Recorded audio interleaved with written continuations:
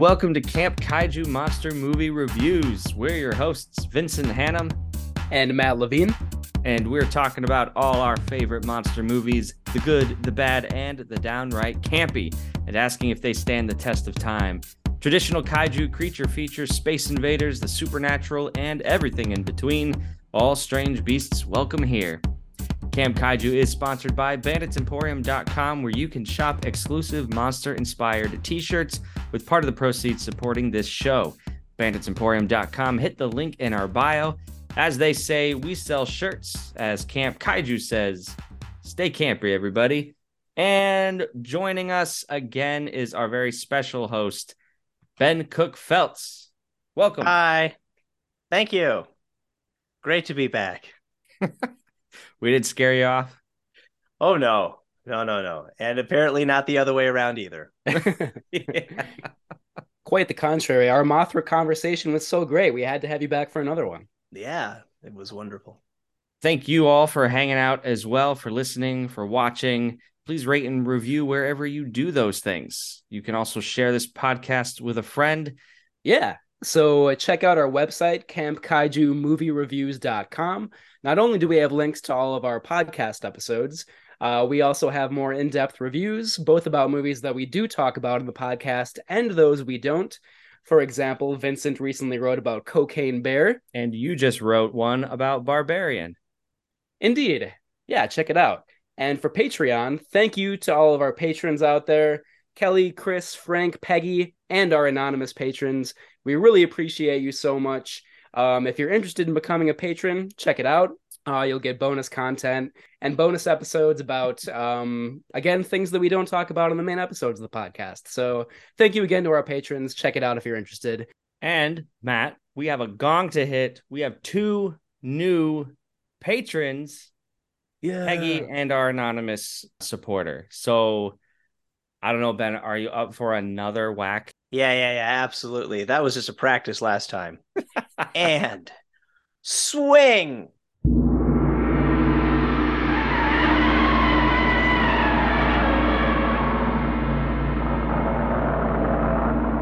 Oh, nailed it. My jaw's on the floor right now. That was so cool. It never gets old. We'll be saying that 3 or 4 years from now. It just never gets old. I still got it. So for all you out there, become a patron, support the podcast, be mentioned in the same breath as the Gamera Gong. One other thing I want to mention, though, this is Mothra March Madness. So if you join our Patreon between now and April, you will get your own free, exclusive Mothra March Madness poster. So sign up, $3 tier, all the way to a $15 tier. Either way, you're getting a free poster. So continuing that, we will be presenting some more Mothra trivia at the break. I have some new questions for you guys that I think are much harder. We'll see. Yeah. The air of confidence among you guys just reek with it. Unfounded confidence. That's how I operate. Yeah, definitely. And before we dive into Mothra, I wanted to mention a couple of filmmakers and people involved with monster movies who have recently passed away. Rico Browning, he played the creature from the Black Lagoon. Wow. He was in his 90s, the last of the classic Universal monsters. And the director of The Amazing Colossal Man, Burt I. Gordon, also passed away recently. So yeah, I just want to give a shout out to two very influential monster movie makers. I feel like Burt I. Gordon, if anyone was a fan of Mystery Science Theater, that name came up more than a few times, like right up there with Sandy Frank and Roger Corman and all those people. Oh yeah, part of the American International Pictures stable, which does relate to Mothra versus Godzilla, actually. So it also is a nice tie-in. Yeah, thank you for mentioning that. The Amazing Colossal Man, I enjoyed that movie so much more than I thought I would. And like the effects are like pretty creative, pretty clever. I mean, I'm Yeah. thinking of the Death by Giant Syringe in particular. Um, I am so eager to watch more Burt I. Gordon movies, and now is a perfect time to do so. Speaking of AIP, speaking of Mothra versus Godzilla, what is our history with this film?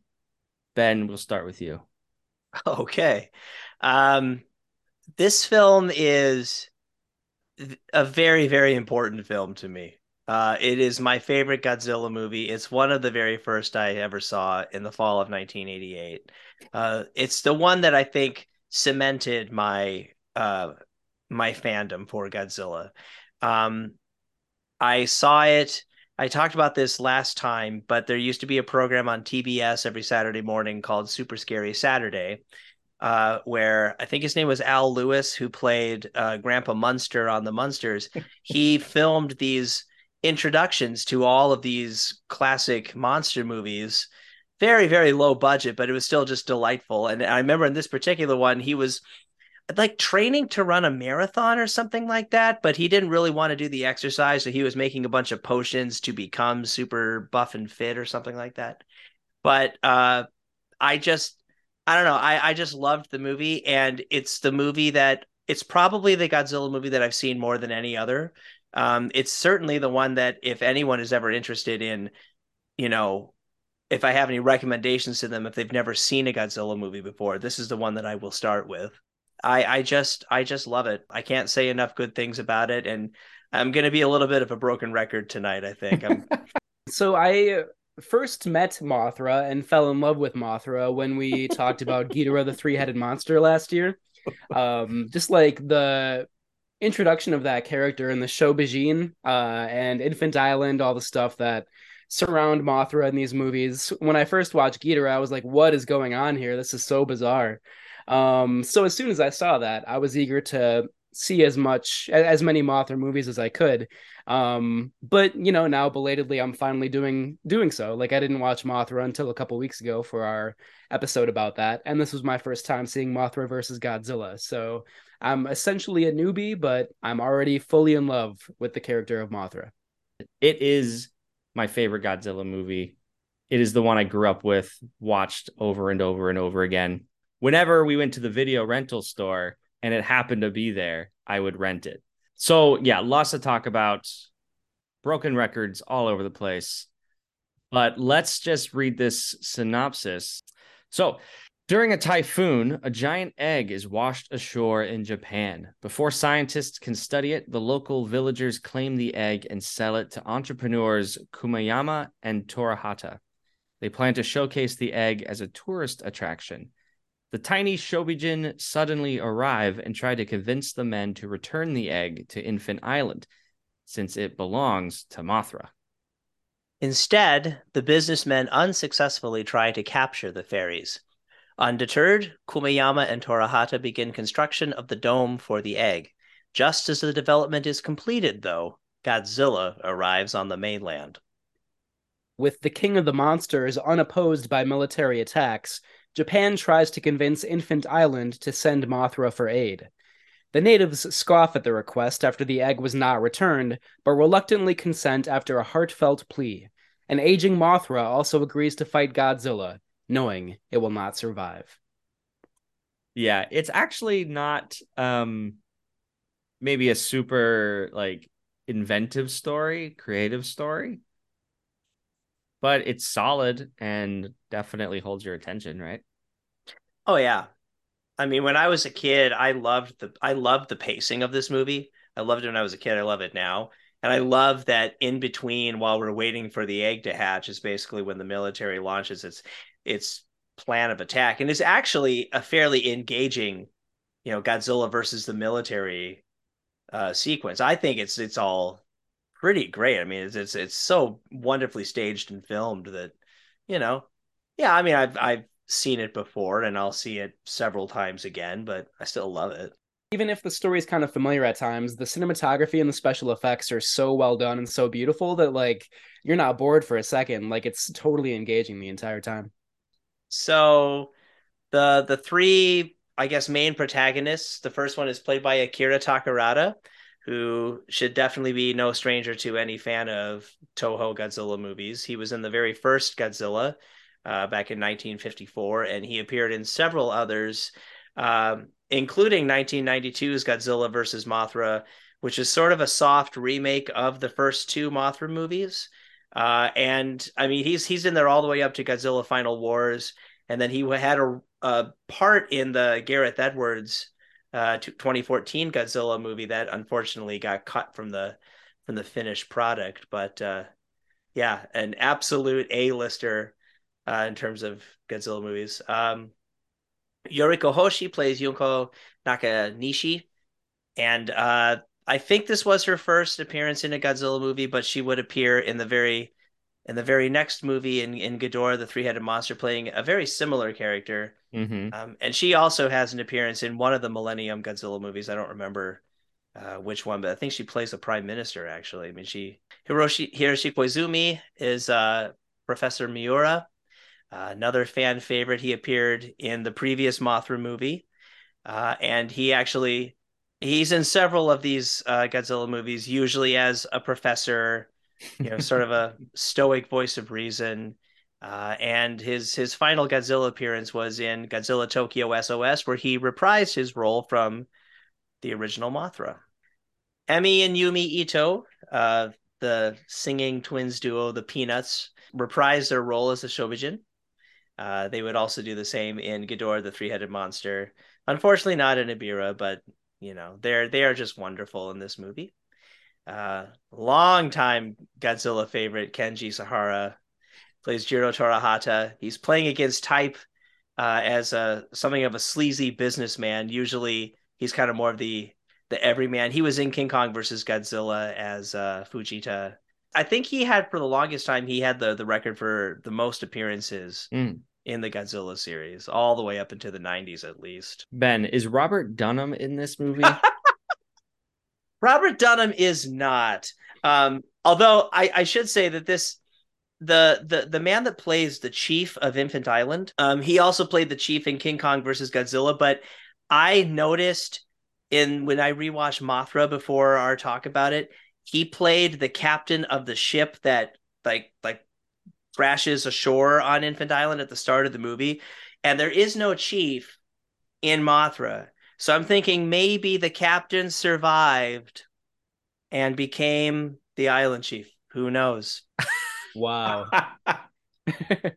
Yeah, so the crew of this movie, once again, we have kind of like the original all-stars of the Toho Kaiju films, directed by Ishiro Honda, screenplay by Shinichi Sekizawa, special effects by Eiji Tsuburaya, and cinematography by Hajime Koizumi.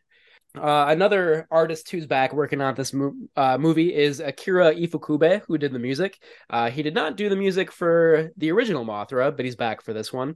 He adapted elements from Yuji Koseki's Song of Mothra theme from the 1961 film into the score for this movie.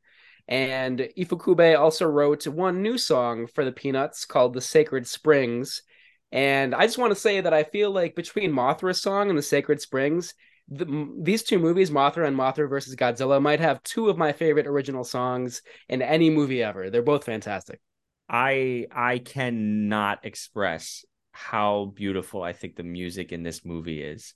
And I'm not like a score guy, but it's been stuck in my head all day today leading up to this conversation. Yeah, I think it's a perfect balance because you've got the classic Godzilla music, which this was the second time that we had seen most of those themes used, because he used them in the score for King Kong versus Godzilla. We never got to see that in the United States, but they were there. And then with Mothra's music, he created themes that are a little bit more lyrical, a little bit more esoteric, and the combination of the two just makes for a beautiful score. I should mention, I didn't mention this before, but I'm a self-taught piano player, and I started teaching myself to play piano in the fall of 1988, and the first songs I ever taught myself to play were some of the songs that were featured in Mothra versus Godzilla. Some of those themes were the very first things I ever learned. So That's another reason this thing's so special to me. I think it's cool, like the music serves a very kind of narrative purpose in this movie too. I guess you could say that about Mothra too, because the Shobijin are taken to Tokyo and then do their nightclub performances in that movie. But here, like their music, like it's kind of like an incantation to Mothra, right? To like not only convince her to like help out, but also to like help the egg hatch a little bit. So I think one of the like, of course, the music is great just on its own, but like also it plays like a very central narrative role in the movie. I think, Yeah, I thought the same thing. So we keep talking about King Kong versus Godzilla, and that was the previous Godzilla movie. And the success of that film with Mothra's standalone film obviously encouraged Toho to say, you know what? Let's take Godzilla and Mothra and put them in the same movie. So they're definitely capitalizing on that success. Toho wanted to broaden the appeal of Godzilla a little bit more. Television was creeping in as a competitor. So to broaden audiences, they leaned a little bit more into the family appeal, although clearly much less than with Mothra. There are no children in Mothra versus Godzilla. There's less camp, I feel like. Or no, there's less fantasy for sure. Yeah, I agree. I mean, I think especially I think about the portrayal of Godzilla in this movie. Is definitely a step back from the way that he was characterized in King Kong versus Godzilla. It's a little bit more of a return to how he was presented in the very first Godzilla, where he's just this force of nature, but there's not a lot of like funny, cuddly stuff that Godzilla does at all. And I mean, they even like bring back the fact that he's a highly radioactive creature. That had been missing from the last couple of movies too. Yeah, I was surprised to read that they were trying to like make this kind of family friendly and kid friendly, because I agree with you, Vincent, that the first Mothra movie, I mean, like you have like that little kid character, you have like the sort of bulldog reporter who in one scene like fights off an entire army of henchmen by himself. I feel like Mothra definitely is trying to cater to the kid audience seemingly more than this one is. Which, and again, like I think in this movie, like its themes of sort of like global diplomacy and mutual trust and things like that are kind of way more overt and on the surface than they were in the first Mothra. So, but also like this movie, I think would be entertaining for anybody that watched it. So I feel like they probably achieved that purpose, You mentioned the bulldog. Because I thought at one point there's another reporter who's kind of a stand-in for that bulldog character. He's got some witticisms of eating an egg and stuff. And I was like, they could have just cast the same actor from Mothra, Frankie Sakai, but that would have made it a funnier movie. That would have brought the real comedy to it. That clearly wasn't Honda's intention.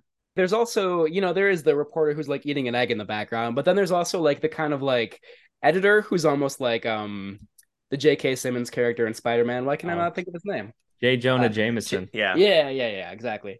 You have that guy, and then you have like the main reporter character who seems like very principled, like he wants to, like he doesn't want to distort the facts. He says that he just wants to like report objectively on what's going on or whatever. And then you have the editor saying, sometimes as a reporter, you do have to sort of like lead the way, like sort of inspire the community and bring people together or whatever. So I think this movie's themes about journalism are a little bit more in depth than they were in Mothra.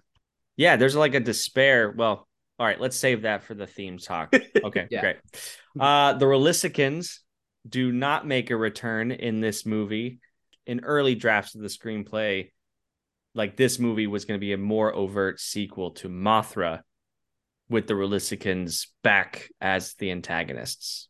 The film was released in Japan in April of 1964 and in the US in August of that same year. It was retitled Godzilla versus the Thing.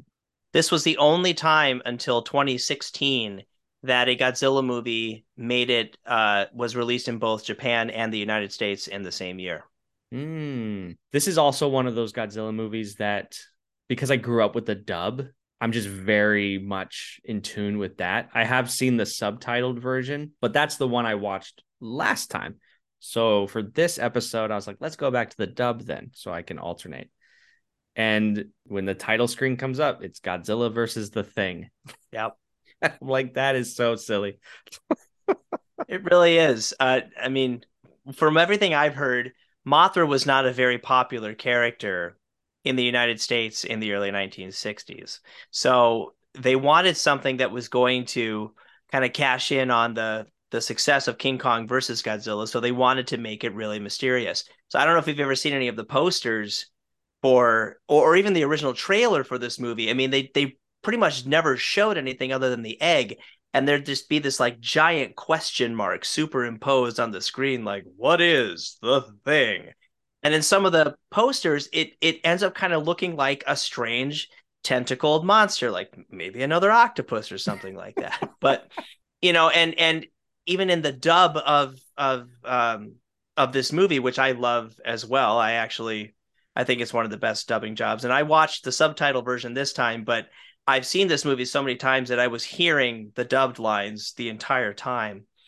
But even in the dub, they only mention Mothra like 8 or 9 times. They call Mothra the thing over and over and over again, and it seems kind of ridiculous. Well, it is inconsistent. That's the thing. Like, okay, you're calling Mothra the thing in one line, and then the next line you're referring to Mothra as Mothra. For me, it was just kind of like, well, just pick one. Because if it has a name, call it the name. As I recall, there's even like one part where he says like the real owner is Mothra, and you could tell that at one point they had him saying the real owner is the thing. So it sounds like he actually says the real owner is Mothra-ing. That seems weird to me too, because wasn't the first Mothra kind of like a partnership between Toho and Columbia, where like they were Yeah. required to like set the climactic scene in New Kirk City because Columbia said they wanted like an American style city. So it just seems strange to me that like Columbia would play such a big role in like the first Mothra, and now they're trying, not Columbia per se, but like the American distributor is trying to like distance the movie from its Mothra origins. Strange. Yeah. I blame the Three Stooges personally for just bringing down the reputation of Mothra, Queen of the Monsters. Mm-hmm. But still, we have not seen the Three Stooges in space or whatever that movie is called, which maybe is a masterpiece. So I will reserve judgment until we watch that movie. But what's interesting, just because this is the second film now, Matt, we've talked about that was a co-production with, or at least was distributed by American International Pictures. Frankenstein Conquers the World was also such a film with the producer Henry G. Saperstein playing a big hand in that. This must have been kind of early in the partnership with AIP and Saperstein, because it was before because he started to have this whole kind of like stipulation that American actors get inserted into these movies, which is why Nick Adams is in Frankenstein, and then later on Rhodes Reason shows up in one, and oh my gosh, I can't remember the guy's name. The guy who's in War of the Gargantuas, Rust Hamblin. But you're right. That's a good point. The cast in Mothra versus Godzilla, by and large, Japanese. At least in the American cut, there is. I mean, I don't know. We're in the version you watched. Is there much of a U.S. presence? No, because that whole frontier missile sequence, that's not in the Japanese cut. But even then, those American actors, they're still playing bit parts. They're not Right. They're not Nick Adams. Right. Yeah. Yeah, so this film is generally considered among the best of the Showa era Godzilla films. The US version is also highly regarded. Early reviews commented on the themes, and today the dub work is cited as a strong point of the film. So I think that's worth noting, because these types of movies, we like to make fun of them for the bad dubbing. But this film is actually good dubbing, and when done right, it can be an effective way to showcase a movie.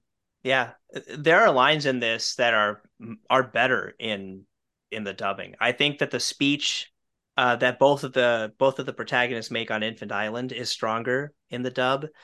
I love lines like when they ask Komiyama, isn't it essential that scientists be allowed to see the egg? And he's like, for an essential charge, I'll show it to them. Like, that's not there in the original. I think it's great. It's great dialogue. I was kind of happy to find that the subtitled Japanese version was on HBO Max, which is the one that I watched. And it like so far has been my preference, probably because like of the subpar dub work that has been in some other movies, but I'm happy to hear all this. Now it makes me want to go back and watch the dubbed version too. I'll mention it now. This was, I think, the first movie that utilized the Oxbury 1900 optical printer that Subaraya was able to purchase for visual effects. It basically, at the time, there were only two in existence that were being used by studios. The other one was Walt Disney. He had traveled to Walt Disney Studios in the early 1960s and basically demanded that Toho purchase one of these for his effects work, and he was powerful enough that he got his way. And so the you can tell, I mean, there's a dramatic change in like the blue screen lines and the matte lines and everything between everything that came before this movie and then Mothra versus Godzilla going forward. It's just much more seamless. I noticed that, especially with the Shobijin, like all the blue screen stuff was so much cleaner in this movie than in Mothra. Optical printers, I'm going back to my undergrad college days. They're so much fun to play with. There was one at UW Milwaukee where I went to school, and like you can just do so many things with it. Obviously, I have not worked at all with this Oxbury one, but like just the ability to like, you shoot part of the frame on film and then you like, you can just do so many things with like rewinding it and re-exposing it and like adding other elements to it. Like just the fun that you can have with that and like the visions that you can create. It's just like really surreal and amazing. And obviously this movie and Subaraya do it probably better than anybody. So love optical printers. Just want to give a shout out to that. Shout out to optical printers. Heck yeah. All right. That's great, guys. On that note, banditsemporium.com is the official t-shirt partner of Camp Kaiju. Check out banditsemporium.com or hit the link in our bio to check out their selection of monster-inspired tees. Part of the proceeds goes to supporting this very show. Visit banditsemporium.com. Whatever your style, they have you covered. As they say, we sell shirts. As Camp Kaiju says, it's Mothra March Madness! So, Matt, you won last time, right? I think we tied last time because we both answered everything correctly, if I remember right. We each got one right, and then there was a question about the wingspan of the moth. And we were way off on that. Like, okay. So this will be the tiebreaker round. Okay. Matt. Yes.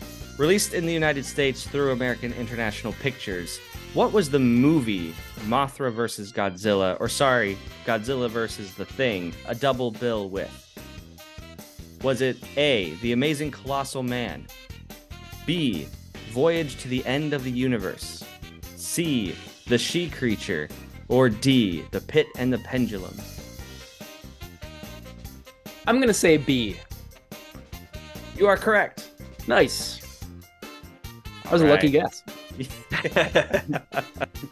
Okay, Ben, gotta tie it here.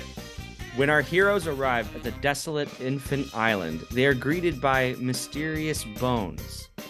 One of these skeletons resembles a turtle, with its head swaying back and forth. No, it's not just the breeze blowing. This is in fact a living animal. What is the name of this kaiju in the Godzilla universe? There's a turtle kaiju in the Godzilla universe?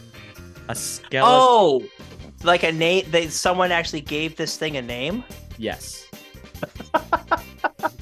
But it's official now. Like, it's an official Toho. It's part of canon? Yeah. What is its name? Is it A, Bonera, B, Skeleturtle, C, Bone Shell, or D, Donatello? I'm gonna go with A, Bonera. Bonera. Ooh. Aww. Sorry, Ben. Matt, you can steal for the win. Just because this is my personal favorite, I'm gonna go with C, Bone Shell. I hope that's the answer. No? Oh man. Wait, it was Skeleturtle? Yes. Wow. Look it up. Skeleturtle. It's a thing. Yeah, I always just sort of presumed that was an accident, but I love the idea that it's a living turtle skeleton. To be clear, I think it was an accident, but in the 60 years since, it is fans and now Toho recognize it as its own thing.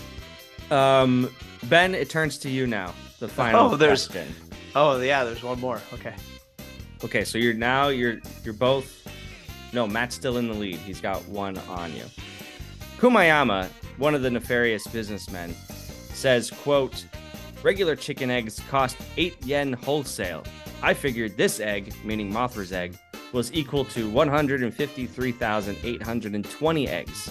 Multiply that by 8. Mothra, it's got a big egg.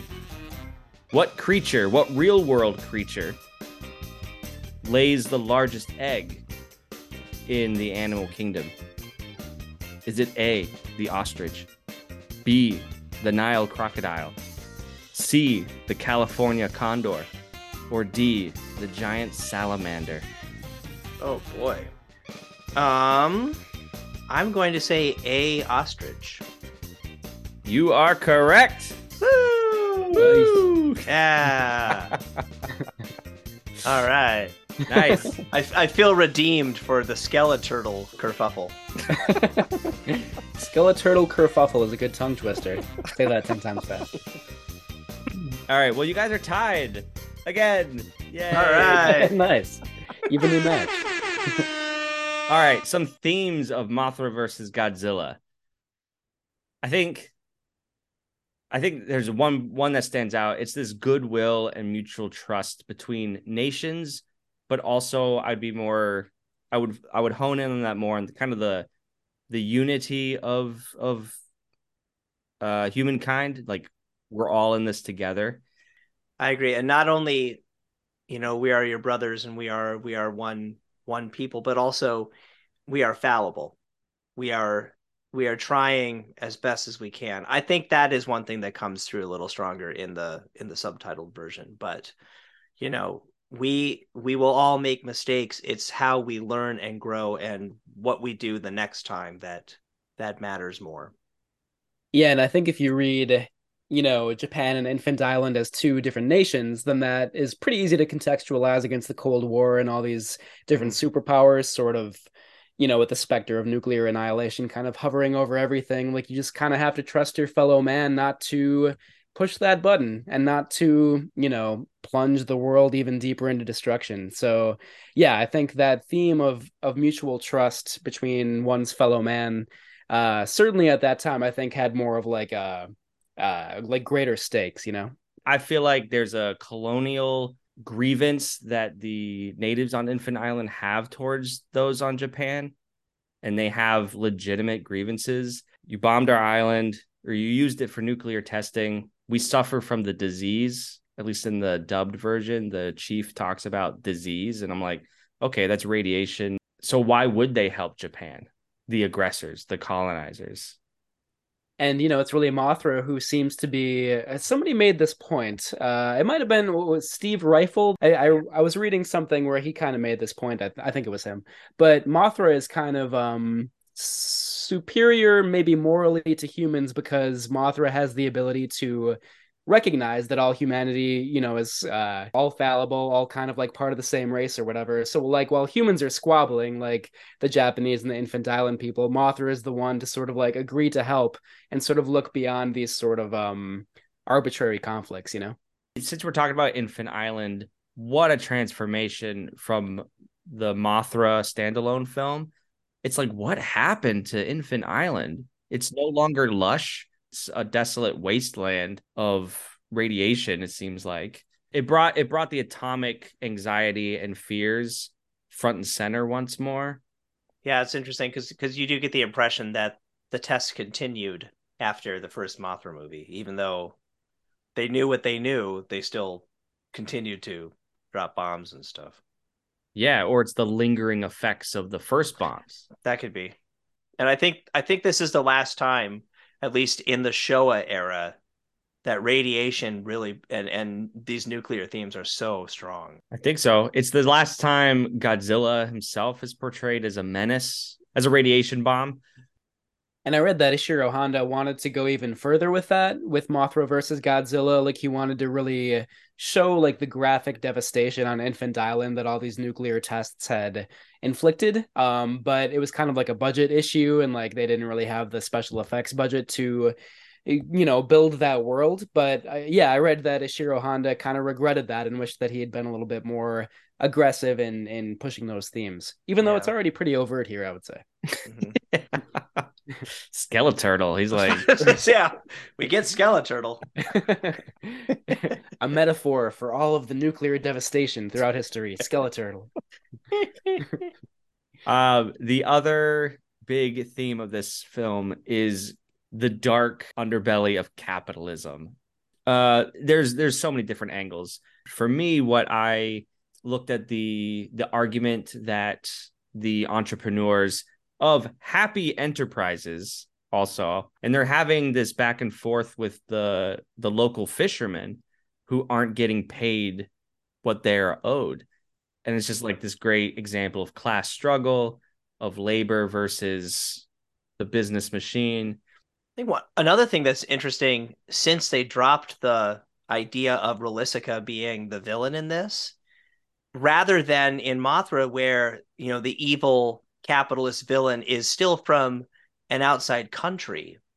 Now these are Japanese businessmen. Like it's the Talons have fully sunk in, and this is just part of their culture now, rather than being an outside influence. Yeah, definitely. So there's the scene where the two businessmen, Kumiyama and Torahata, like at first they try to abduct the Shobijin, and when they can't do that, they try to buy the Shobijin, which is sort of what happens in the first Mothra as well.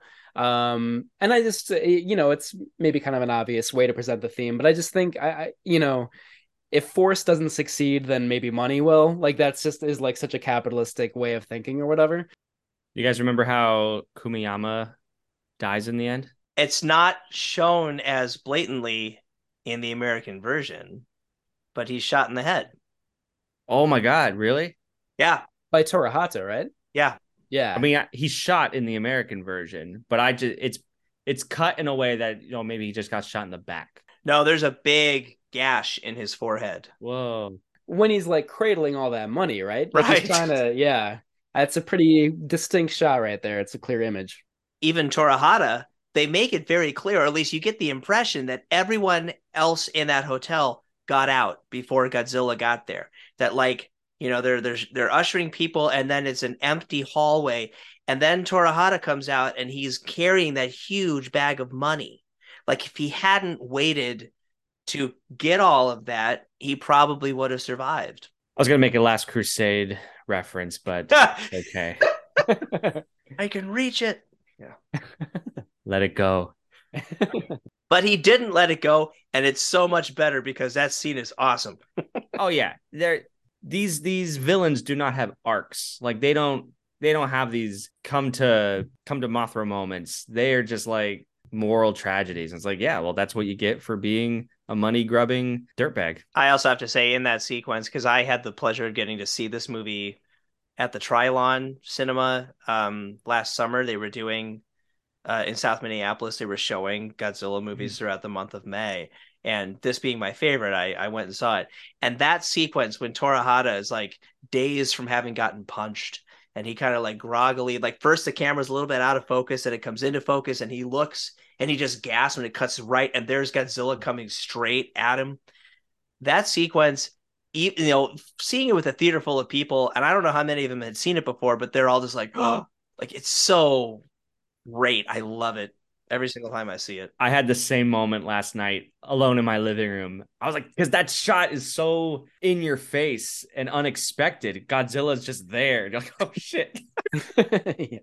Even though it does kind of just like continue the theme directly from Mothra, how you have obviously the Rosilicans, just like continuing the theme directly from Nelson to these two characters in Mothra versus Godzilla. Mm-hmm. I kind of love it. Like I know it's kind of replaying some of those themes and ideas, but it makes it seem like a cohesive pair of movies.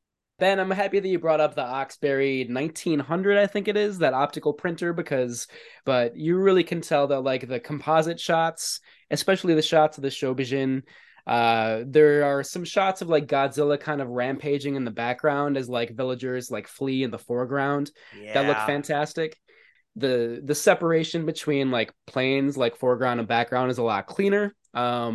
It's just a lot more convincing effect, I think, in this case. They built a new suit for this film, and the actor in the suit, Haruo Nakajima, talked about how it like afforded a lot more flexibility. He could move around without having to worry about tripping all the time. And I think you can see that, like especially in the final fight between Mothra and Godzilla. It's really intense and like tactile. You feel like you can reach out and like touch the Godzilla suit. So I just think in general, this is maybe the best special effects work that Tsuburaya had done up to this point. I feel like you hardly ever see these bright, beautiful colors in movies anymore. It's just like really a wonder to behold, like the bright blue skies. There are some shots that are just like mind-blowingly beautiful in this movie. So again, shout out to Hajime Koizumi for that. So much of this movie takes place during the day. It's bright and sunshiny versus the first Godzilla movie. It's all at night. And even in King Kong versus Godzilla, there's a lot of sequences that are a little bit darker. But this is very bright and vibrant.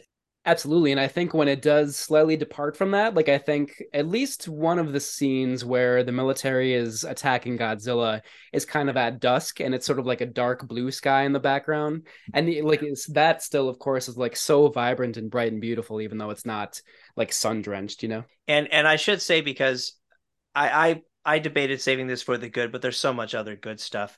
We talked about the effects work. The battle between Godzilla and adult, I mean, both of the battles are great, but between Godzilla and adult Mothra I think it's just a masterpiece. The way that the whole thing is staged, the way that it's filmed, the fact that, it's so, again, to bring up King Kong versus Godzilla again, that was a professional wrestling match of a movie where they did that on purpose to kind of like, and in this one, it goes back to two animals actually duking it out. And the fact that there's more at stake than just two creatures fighting is that she's defending her very longevity, like the fact that if this egg is destroyed, there's no more Mothra. I hear you. That fight between Godzilla and adult Mothra, I was just struck by how frenetic it was. It was just like so furious. And like a lot of close-ups, a lot of, I don't even think it was like quick editing. I just think it was quick movements, like Nakajima and the suit and the puppet work with Mothra just moving so fast. And I think the camera was also sped up. There's something there with. Yeah. Well, I mean, like so often Godzilla sequences would be shot at a higher speed so that it was, when it slowed down, they looked more lumbering, and it also helped with like destruction things falling at a more natural pace. But in this case, you can tell that there were sequences where they didn't do that, or maybe they even like actually sped the film up at the end. I think we really see that in the close-ups of adult Mothra flying. Like, I just feel like in past flying monster movies, like Rodan, for example, the shots tend to be like a little bit further in the distance, maybe to like avoid seeing the wires and stuff like that. But in this case, like we are right up against Mothra. You can see like every light in her eyes and like all the little like threads of her body. It's really not only is it beautiful, but it makes it really exciting and exhilarating too.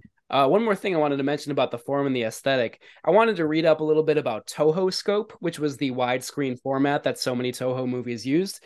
The opening logo is for Toho Scope, which is very familiar, I think, to kaiju fans. And it turns out it was like exactly the same thing as CinemaScope, which was like what Hollywood used for so many years, specifically to like differentiate Hollywood movies from TV, because like we alluded to before, TV was a big competitor at the time. So Toho Scope and CinemaScope are pretty much the same thing, but it was just like Toho's proprietary name for it. So that history was a little bit less interesting than I thought it would be. I was hoping I would get some like nitty gritty technical facts about that, but still kind of interesting that they just kind of lifted that technology. Yeah. Cool. So one thing I really liked about this movie are the special effects, but compared to Mothra 1961, what I like about these effects, to me, they seemingly are pared down. It's like a less is more approach. I feel like Subaraya went so hard with Mothra, the movie, that they got feedback and they adjusted and they say, you know what, if we're going to show the Shobijin, let's not use dolls. Just like that didn't work. So the Shobijin, I feel like, are just way more seamless. And there's a shot where they're like running around furniture on the floor. I thought in the moment, did they just make a giant chair and film the actual actors? And they did. That's brilliant. That's way more convincing, obviously, than the blue screen that they would do before. And it's seamless. The details between the actual size furniture and the floor, especially the tile and everything on the floor. It's 20 years before Honey, I Shrunk the Kids. Eiji Tsuburaya had it, man. Yeah. And I love the final scene between the two larvae. Mm-hmm. I think it's really fun. I think it's staged really well. It's like a shootout almost, like the larvae are like ducking behind the rocks when Godzilla shoots. It's like an Old West shootout. It just gets my inner kid really happy. Yeah. And Godzilla gets his butt handed to him, and I love it whenever that happens to Godzilla. Yeah, he seems so annoyed that this is happening. Like, just, what do you, stop it? Don't stop it. It's great. Especially because the Mothra larvae seem to have only one special move against him, which is like spitting their silk at him. That's all they do, but it's still like really fun. And if I were Godzilla, I would be pretty annoyed by that too, I think. One of my absolute favorite scenes. I mean, I love so much. I love the attack on Nagoya. I love the fact that rather than in a typical movie, it's like, oh, the monster is coming. Let us all evacuate. Let us all go to the shelters. It's like, Godzilla just showed up and he's coming here. He's going to be here now. So you have to run. So it's like there's no time to actually prepare, and everyone is just fleeing as fast as they can. And there's that one sequence where, they're fleeing down the street, and just in the corner of the screen, you see Godzilla getting closer and closer. And it's just, I mean, it's kind of terrifying. It's like, it's like, oh, this is what it would actually be like. And oh my God. Yep. Felt the same thing. Can I mention something? Because we didn't talk about this before with the effects, but there are two scenes that are basically accidents that look so cool that they kept in. One of them is during the confrontation with the military, when at one point when they're dropping those fire bombs, the Godzilla suit catches fire for a bit. Like, his face is just on fire, which had to have been terrifying for poor Haro Nakajima. But it just looks so great. And then there's another sequence when he attacks the Nagoya castle at the end of that whole scene, where he was supposed to have just basically like climbed down and knocked it over, but the actor actually slipped and slid into the castle, and you see it happen, and then the castle didn't break, so they had to kind of like take a few of the things apart so that they could actually, smash the thing. But like, it's a total accident, but it looks so great. It's like, it makes Godzilla even angrier because he slips and then he hits the castle. It doesn't fall. And he's like, oh, now it's on. Yeah. Stupid castle. I'll give my two favorite scenes of the movie, which I feel like are pretty representative of why I love it so much. So the first one is Godzilla's first appearance when he rises up from the mud. It's in the construction site that the kind of evil, greedy capitalist is, they're building this new development. And the female photographer says, look, there's something moving in the distance. And there's this great moment where we see the dirt start to rise, and then Ifukube's score starts and Godzilla rises and shakes off the dirt. It's amazing. That's why you love kaiju movies, for moments like that. So that's one of them. My other favorite moment is when the trio, the two journalists and the scientist, go to Infant Island, and they kind of have this induction ceremony with the natives. Probably more on the natives in a second. But and then they kind of hear the Shobijin singing, and they like go to see the Shobijin, and there are these amazing shots where the Shobijin are like in the middle of this like gorgeous bed of flowers. There's just like bright blue and pink and red, like all these amazing colors. And the Sacred Springs is the song that they're singing, the new Ifukube song. Um, and it's yeah, just like a bizarre, beautiful, kind of haunting, melancholy moment. And you know, the kind of thing that I don't think you would see in any other movie, but like a kaiju movie from the early 60s. So Right. those two moments are the best in the movie, in my opinion. I'm I mean, I'm basically with you because I love this movie so much. But I guess if there's anything that maybe I don't like about the movie, it's not that I don't like it. I like it fine, but if I really had to pick anything, it's that a lot of the conflict, at least the human conflict, is a little bit it's a little unrealistic. A little, like fabricated, I guess. The fact that the whole situation is Mothra wants her egg back, but some entrepreneurs are saying no. There is no reason that Mothra couldn't have just flown in, grabbed the thing, and taken it back to the island. I feel like any of the villains, it's like we needed a villain for the movie, so let's give them something. And simultaneously, we needed something for the humans to do at the end of the movie, so let's have some teacher and some kids stuck on an island so they can kind of perform this rescue. It's not bad. It certainly doesn't detract from the movie, but if there's anything that I maybe don't like, if I'm really being honest, it's that.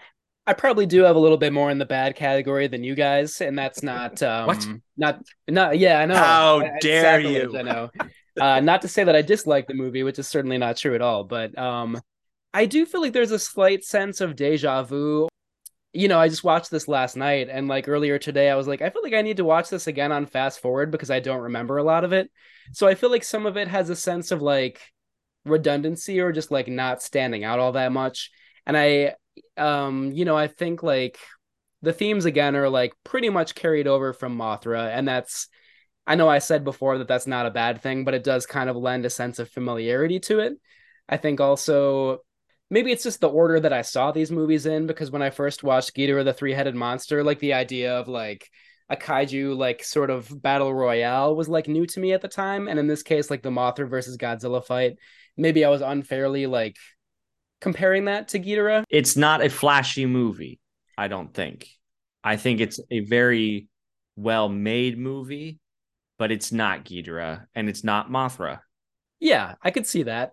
When I think about like Rodan, that the like I think of that as like a horror movie. Like there are some Mhm. really terrifying moments, and that's kind of the first thing that comes to mind for that one. Like when I think of Ghidorah, I think of just like the crazy imagination in that movie. Like even the sort of like alien storyline and the human storyline is kind of just really bizarre in that movie. So I guess like with Mothra versus Godzilla, I'm like, yeah, it's really good, but I don't know how like yeah, nothing really leaps out at me from it. You know what I Mhm. mean? I get that. But I mean, you're right. Like all the characters, the trio. I mean, it's basically the same prototypes that we saw in Mothra. I mean, we've seen these characters in other Ishiro Honda movies and other movies written by Shinichi Sekizawa for sure. And I don't think it should not come as a surprise that like starting with the next movie, they start bringing in like outer space and aliens and other things. It's like they've kind of said everything that they could say about this particular subject. Great. For the campy, the Nagoya sequence, to me, I was just cracking up because Godzilla's stumbling around like a drunken sailor. Not only does he slip and fall face first into the castle, but before that, he gets his tail stuck in a tower, like a radio tower. And he's like trying to pull it out, pull it out. He pulls it out, and the momentum takes him forward, and he just face plants into some buildings. Going back to the whole villain thing, this is again something that I've seen this movie so many times, and it's never occurred to me until just watching it yesterday, just how ridiculous this idea is that there's this giant egg. We don't know what is going to come out of it. So let's build an amusement park around it. Yeah. Like let's do everything we can to like hasten the pace of the egg hatching. Like at worst, the egg is going to hatch, and then they're just going to try to bring people to this park where there used to be an egg. But like, what's probably going to happen is going to be this giant creature that's going to destroy everything. Like, it doesn't really make a lot of sense. It's if their plan had gone swimmingly, like the way they had intended, it probably would have ended horribly for everybody involved, you know? A lot of collateral damage. Let's see here. Well, I think one of the villains, Torohata, he's just like so over the top, kind of like Nelson in Mothra. He's like so over the top villainous. Like I really love the shot where Kumayama, like his partner in crime, I guess you could say, is calling him on the phone, and we see Torohata in like this really bright garish robe and his like girl Fridays like plying him with liquor. Like it's totally ridiculous. And in a movie with a lot of far-fetched things, I was like, wow, this is way over the top. Well, guys, that was great. Let us now see if Mothra versus Godzilla stands the test of time. Yeah, definitely. So our highest category is it is a timeless classic and definitely stands the test of time. After that, we have there may be some antiquated moments, but overall it's great and stands the test of time. Our third rating is it may be historically significant or just fun, but does not stand the test of time. And our lowest ranking, it is not worth revisiting and definitely does not stand the test of time. A wild opinion. I think I know where me and Ben fall. Yeah, indeed. Matt, where do you land with this film? Just to be a contrarian, I suppose, and also because I want to reserve like the highest ranking for like to me, my favorites are still the original Godzilla and Ghidorah the three-headed monster. So like I have my classic ranking, and this is like close to the classic ranking, but I think because of that feeling of I've seen this before, or maybe a lack of something that really jumps out at me, I think I will say that there may be some antiquated moments, but overall this is great. It stands the test of time. It's so well made. Really, really liked it a lot. yeah. I'm not even gonna pretend.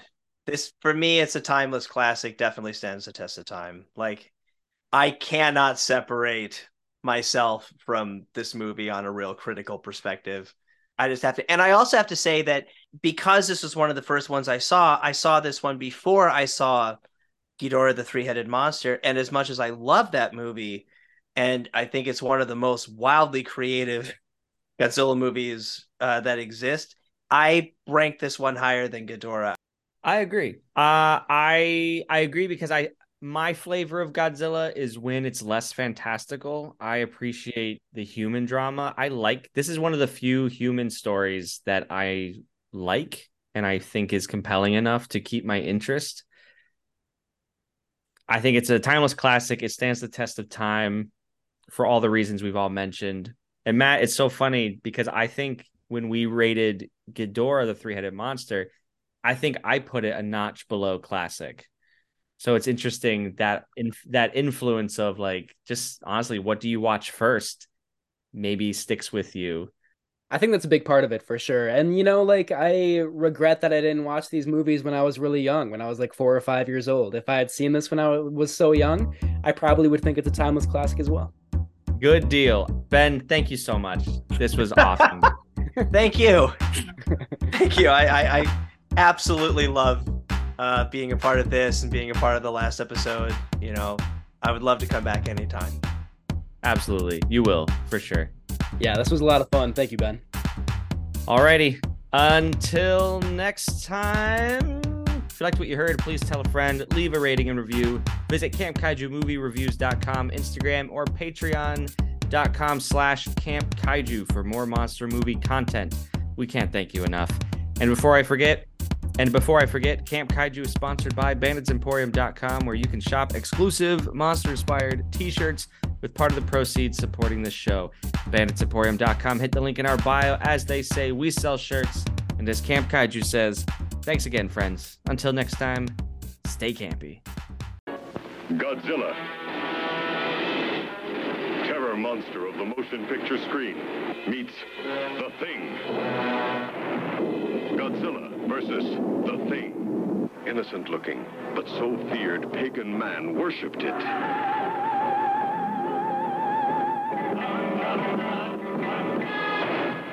See the Battle of gigantic forces, spreading terror across the world.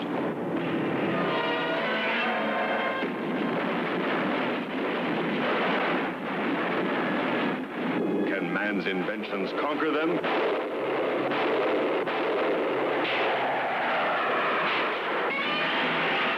See, in color, Terror Scope. Godzilla versus the Thing.